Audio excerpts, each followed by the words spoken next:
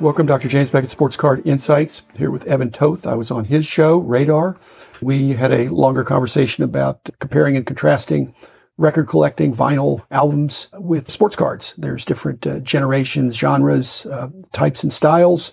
A lot of similarities there. We had a good time. So this was a part of a longer conversation. And I want to thank my sponsors, Beckett Media, Beckett Grading, Beckett Authentication, ComC.com, Burbank Sports Cards, Mike Stadium Sports Cards, Heritage Auctions, Huggins Scott Auctions, and Topps, Panini, and Upper Deck. There's probably a lot of people that love music and love sports. So Evan's one of them. I'm one of them too. But sports are in first place for me, as I have told you. So here it is. And thanks again, Evan. Another similarity is variations, of course, in baseball cards, especially nowadays. There are many different variants of different cards, different colors, but the same card, maybe just differences. In the record world, usually you have a black vinyl version, but Paul McCartney is especially guilty of this. There's a yellow version, a red version, a blue version. And so serious collectors say, I have to have every single color. And they're going to spend $40 19 times or however many variants there are, where maybe there's another camp of people who say, just give me the black vinyl version. I just want to listen to it. I want to enjoy it. What do you think? I have a middle category because I think the obsessive collector that wants to get it, when they're not meaningful distinctions in the variations, sometimes you have to draw the line somewhere. So this absolute completist with contrived scarcities, that's teach their own, and the person that just wants the one. But in between is where I was. And that is that I was interested in collecting meaningful variation, to be something where there may be different cover art or something, maybe not at first glance, but you could easily see there's some difference to it that is meaningful. And that same thing with cards. If you look at a card for an hour and you can't tell why this one's different from another one. So I was looking for meaningful variations. And I think the marketplace, if it's a very subtle variation like that, unless the supply, they made one gold one, but then again, it was meant to be played. 1 out of 1, right? Those are always the things you want. Yeah. I've been grappling with two opinions lately, personally, either that records are either overpriced and far above prices that I used to see, which as a buyer irritates me because I want to go back to the days where everything was $1. But sometimes I feel that vinyl is undervalued, especially when I see some baseball card prices. Wait a minute. If this card is so valuable, then maybe these Beatles albums really should be far more valuable just because of their historical standing in the music world. Are there key signs that something is becoming more collectible or that something is undervalued? Let me draw the parallel that in music, and it might be that there's platinum records and gold records that commemorate the sales. But some of these records you're talking about, they made tons of them. Tons of. But the cards, they made tons of those too. Right. The parallel is the Meet the Beatles record that I got that my sister, we supposedly bought it together back in 1960. It was not in perfect condition. So if you go back to the 60s, the records and the cards, there are not that many mint ones left that are perfect, but they made so many that it shouldn't be scarce. So that's the parallel. But constantly within sports cards collecting, people are thinking, what's undervalued in this category? Or overvalued, undervalued. But the interesting thing you're bringing up that comes up is that at some point people say the whole category, the opposite has happened a few years ago. I think some people came in and said this whole category of sports cards is undervalued compared to the cultural importance of that cultural touchstone icon.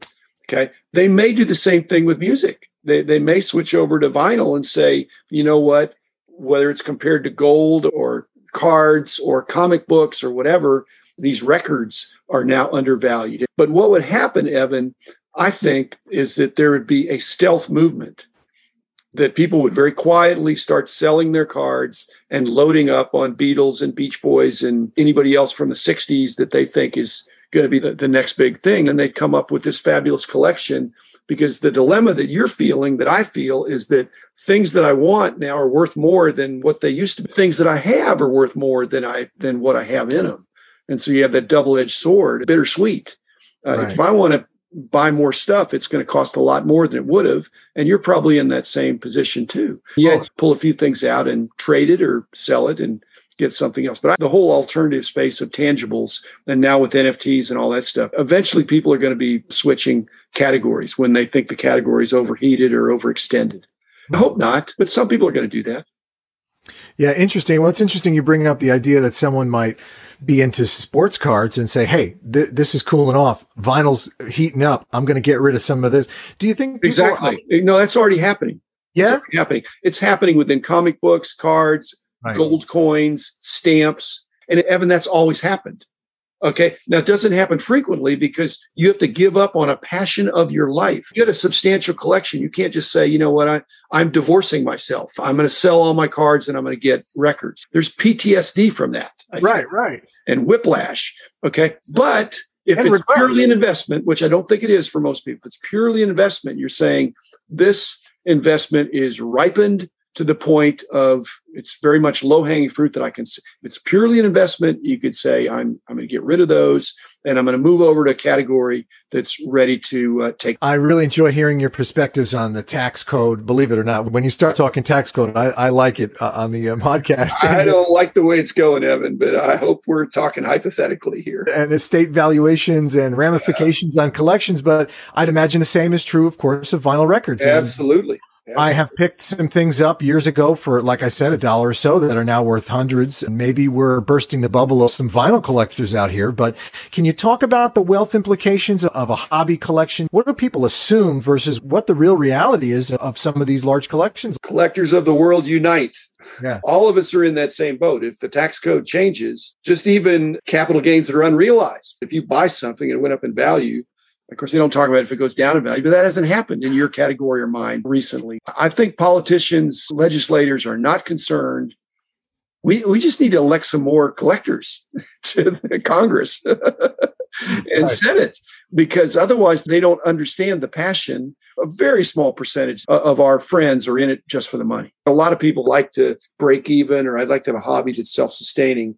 But most people are not crass. I'm just in it for the money. But if the government tampers with it and changes things up, it could really put a damper on the enjoyment of what I think is at least 80% of the people that are just enjoying a fun hobby that is lucrative for a very small percentage of people, but sustaining for a bunch they're breaking even. The IRS ought to be about profits, not gross receipts. I feel like I don't get to hear much about your collection on the podcast. I know you've been trimming your collection down over the last few years, but what do you look for nowadays? How do you not have everything you'd ever hoped to acquire at this point? Well, I have almost everything I hope to acquire. Now, I've had in the past, I've had things that I've de-accessioned or I've released actually into the hands of a collector that really appreciates it. So my goal is to have less cards. Now, I'm on the downhill slide, but I've had some people ask me to do some video episodes where I go through my wall and tell some stories of some specific cards that are in my collection, some of which are obscure and have some interesting stories. So that'll be on the horizon. That's something for me to work toward. Like I said, I don't even know that I'm going to quit when I get to 1,000. Actually, I'm not a quitter, so I can't even use that word. I've got the energy at this point, and I'm never going to run out of episode top. So my expression now is sharing the information more than buying cards. I do buy some cards, but it's not consequential. It's just keeping my finger in the pie. If you think that'd be interesting, I'll probably be doing a little bit more of that. But I don't go to a show with thinking this is what I want to get.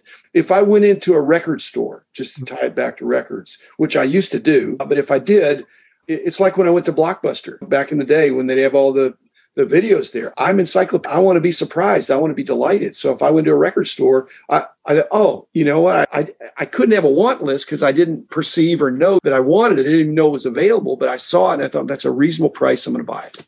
And that's the way I do cards now, too. It's more fun that way instead of being prescriptive of here's what I have to have. Yeah, it's true. The serendipity is, for me, too, is most of the fun. But not all collectors are that way. I love to have a mishmash. I'm a real eclectic person. Sometimes there's classical stuff. Sometimes it's jazz. Sometimes it's rock and roll. So I can bring home anything on any given day. Some people walk in and they're, let's see. And I used to be like that, so I don't begrudge that. But certainly when I was more into music back in the day when I had less time on cards, if I went to a music store, or I would have something I was looking for and something like that, just like a lot of trips to the Blockbuster. I'm looking for a specific video, just like I was looking for Roberto Clemente back in the day. But now I have enough. I'm not short on anything, and I'm enjoying my current status. Yeah, I listened to music when I was doing the price guides, when I was doing the all-nighters, and I'd always have, and it was cassettes back in the day, because this was in the late 70s, 80s, 90s, and CDs toward the end.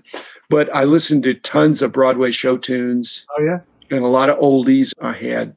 And I haven't expressed this. I couldn't do shuffle because it wasn't digital. I had one of those CD players that would stack. But basically, since I was pricing cards at the same time, there's a different part of your brain that does music. And if you have all the songs memorized in terms of all the lyrics and all the tunes and all the order of the songs on the album, right, on the CD, you're mindlessly singing along with headphones on, with nobody in the office, where I can sing as loud as I wanted and just enjoy the music without thinking about it and not distracting from checking my notes and all the price guide stuff that I was doing all night long. Then every once in a while, I got to go to the bathroom and I think, wait a minute, I just heard that album 3 times in a row, and it's Phantom of the Opera or something. I've been to the shows, but knowing all those things, again, I found it soothing. If I was getting sleepy, I'd put a more up-tempo thing, but that got me through it. I don't think I could have done all those long hours without music in my ears.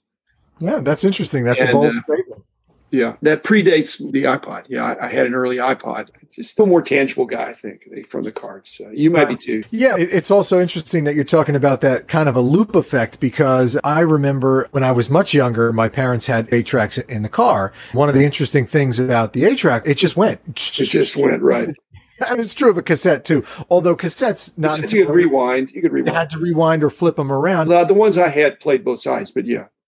But yeah, that loop effect, and there's that song again, and you kept hearing it, and it was comforting. We don't really experience that much anymore because there's so much to hear, and even if you put on your Pandora or some kind of a stream on your computer, they're not going to play the same thing twice. But that would have been very upsetting to me if I'd had Pandora or some other kind of a shuffle situation, because then a good song comes up that's unexpected. Right. And it jogs you from what you're concentrating on to think, oh, I like that song, instead of mindlessly enjoying, again, what was, I think, great music. Right.